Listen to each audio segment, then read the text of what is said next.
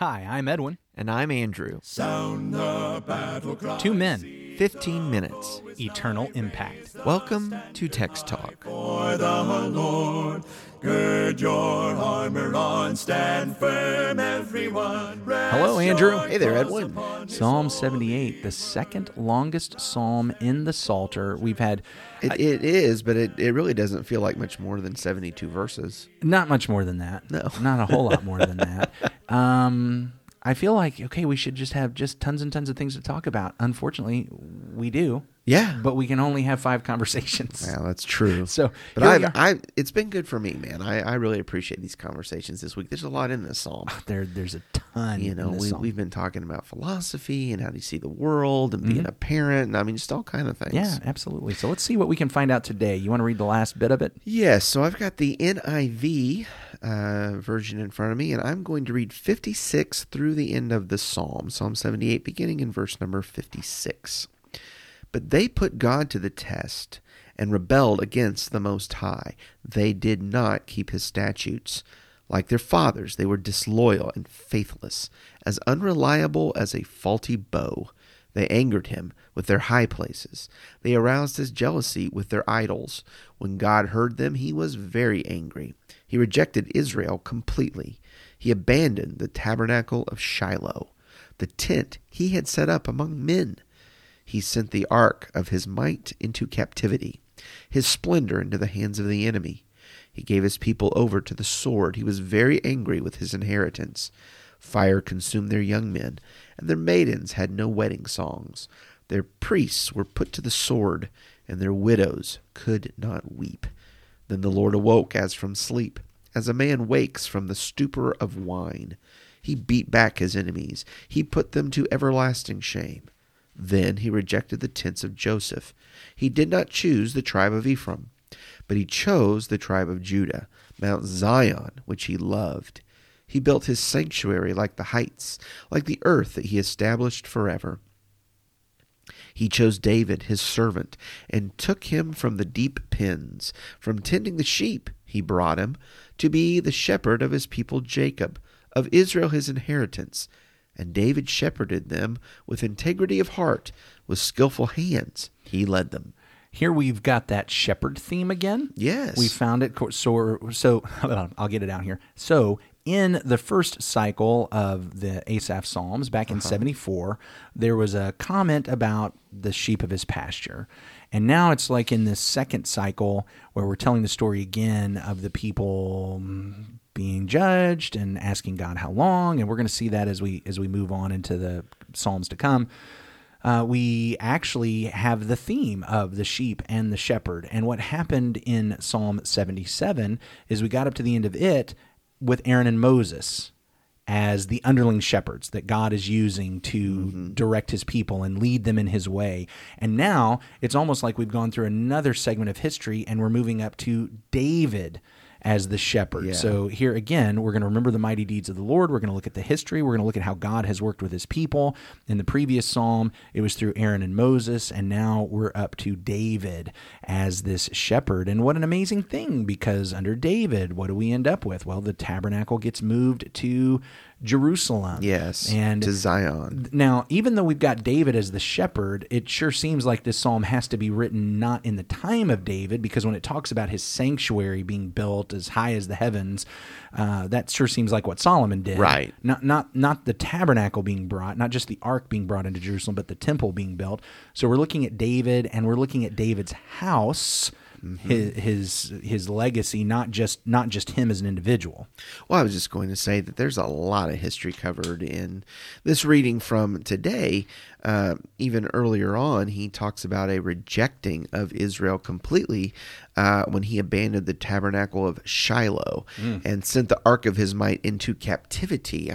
I'm thinking about in the early chapters, the early going of 1 Samuel, kind of in the end of the time of the Judges, which, of course, there was a lot of the apostasy of God's people going on in Judges, and that terrible cycle of faithlessness that then brought about oppression by enemy forces, which then caused the people to repent and to call out, and God would raise up a judge, and there would be some deliverance and repentance, restoration for a time, but then would start over again until you get to these first couple of chapters of 1 Samuel, and you have a determination that they want to go out and fight. It's the Philistines there, I believe.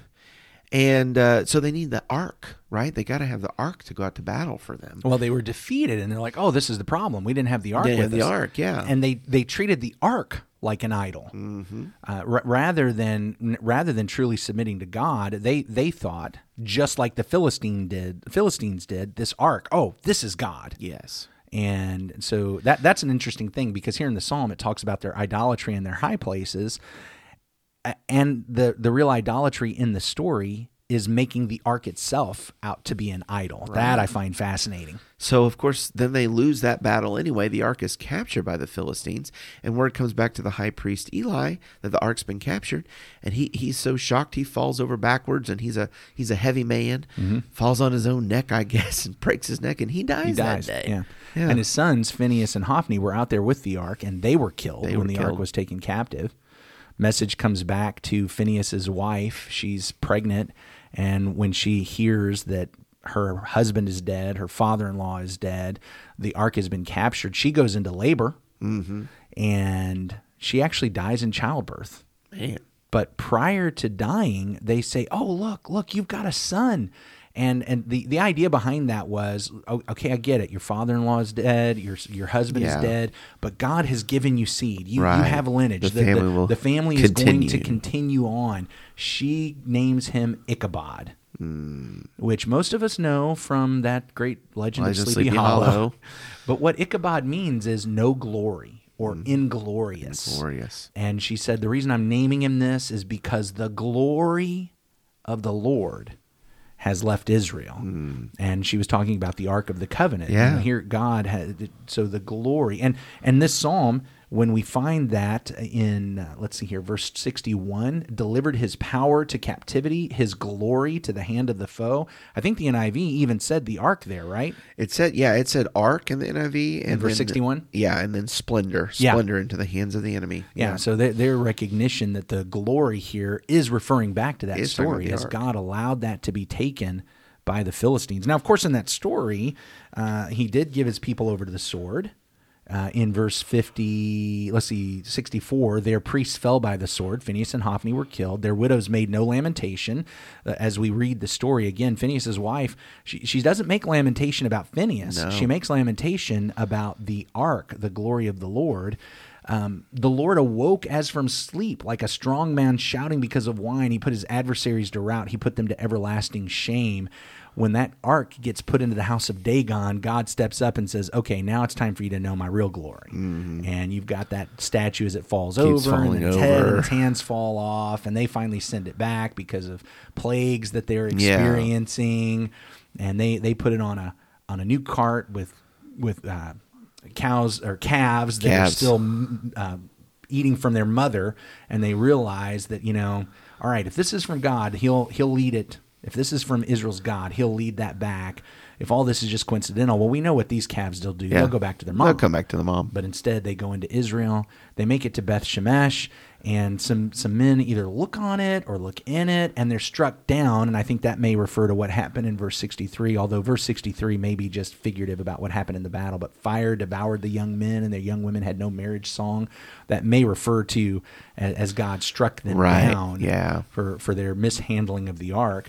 But here's the thing. At that point, Shiloh never plays a part again. Don't know if the tabernacle itself was destroyed at that point. Don't know if Shiloh was desolated at that point. But the ark never goes back to Shiloh. And Shiloh plays no part in it. But it does, on a couple of occasions, get brought up as this reminder. This is what happens when my people, who I've given my name to, do not honor me. They go into idolatry. They don't listen. I take my name away from there, and I quit protecting that place. Well, and there's geographical significance too, right? So we've talked about a little bit about the idea from Zoan to Zion, and how God had led the people from the city of Egypt, Zoan, to Zion, of course, is the mount there in Jerusalem.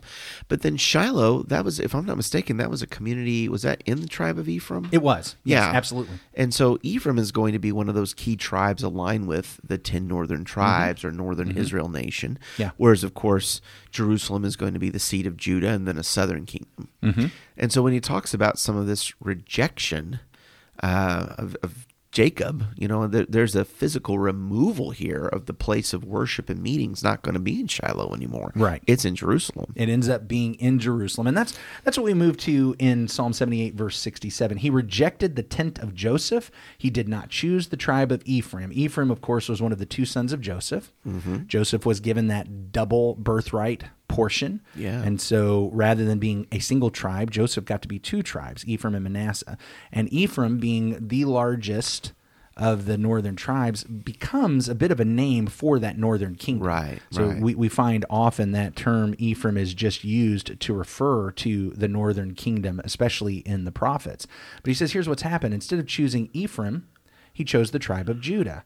And instead of the tent of Joseph, Mount Zion. So here Mount Zion is used by metonymy for the temple. Yes. In contrast with the tent of Joseph. Yes. In other words, the tent had been in the tribe of Joseph. It had been in Shiloh. It had been in Ephraim. But now it's shifted over. We're moving to David. Right. And we're going to have that temple. And of course, Samuel being the prophet who is the last judge, but he is moved by God to anoint the first king Saul, but then also David. He anoints David to be the king. Yes. And so here's what I find interesting is that when we hear the story about what happened at Shiloh and what happened with the ark, we do see a shift. We see a big shift, but the shift is from Eli to Samuel. And so to me, it's kind of sudden. I'm expecting to hear about the shift from Eli to Samuel, but instead it becomes the shift from, Saul to David, the shift from Ephraim to Judah, the shift from Joseph to Judah. I think that's interesting because kind of in the back of our minds, as we're hearing the story about Shiloh, we're hearing a story of one person is rejected and another person is chosen. One family is rejected and another family is chosen. And that's exactly where we end up. And we don't know exactly when this psalm was written. So it does seem to have been written at least Solomon or later because the sanctuary has been built. Right. All right. But as it tells the story about why Israel is rejected and Judah is chosen, it seems to me, and I mentioned this earlier in the week, that this must have been written sometime after Assyria conquered Israel. Here is a psalm that is memorializing the history of Israel, showing why Israel gets taken away, but Judah gets preserved. Because he chose Judah. He chose David. He's hanging on to David. But this lets us know about what we need to do. We need to hang on. We need to hang on to David. He's, back to Psalm 2, he is the chosen one of God. He is the one that God has set up on his holy hill. He's the one that's the king. And we're looking for the son of David. This actually should cause us to look in the future, because if David is actually dead when this psalm is written, and he must be because it's after the temple, then what we're looking for is the ongoing fulfillment of this Davidic line. Yeah, this house of David. Of this covenant that God made with David in 2 Samuel 7 and 1 Chronicles 17, where he says, I'm going to always set somebody on your throne. And what we're learning from this psalm is we need to hang on to him. Yes. We need to be following him. We need to be looking for him. So it's certainly pointing to the Messiah, but it's not Friday. No, but we're getting warmed up for Friday, aren't we? I am. Yeah, we're excited for it. I'm sorry, I think I talked too much. We're so glad that you've joined us today for Text Talk. We'd love to hear from you, our listeners. Send us an email with your comments or your questions, texttalk@christiansmeethere.org. Or, of course, you can always jump over to the chat going on at the Facebook page, and we love to see those comments there. I think for today, though, we ought to wrap up with a word of prayer. Edwin, how about you lead us? Holy God, thank you so much for choosing David. Thank you for choosing Judah. Thank you for Mount Zion. Thank you for the temple. Thank you for the promises and the prophecies that point us to the Messiah, and thank you for the Messiah. Thank you for our Lord and King Jesus Christ. And we surrender to him and submit to you, and we want to hang on to the King that you have chosen and to submit to him, because we recognize that life is in him and in you and your Spirit. and it's through him that we pray. Amen. Amen. Thanks for talking about the text with us today. I'm Edwin Crozier, and I'd like to invite you to join the Christians who meet on Livingston Avenue in Lutz, Florida this Sunday for our Bible classes and worship. You can find out more at christiansmeethere.org. Check out our daily written devotional that goes along with today's episode. You can find a link for it in our show notes. Michael Eldridge sang all 4 parts of our theme song. You can get more from him at acapeldridge.com. Please remember to subscribe, rate, and review Text Talk in your favorite podcast app so others can find it and learn about it more easily. Have a fantastic day. Steady, pass the word along. Onward, forward, shout aloud, Hosanna. Christ is captain of the mighty throne.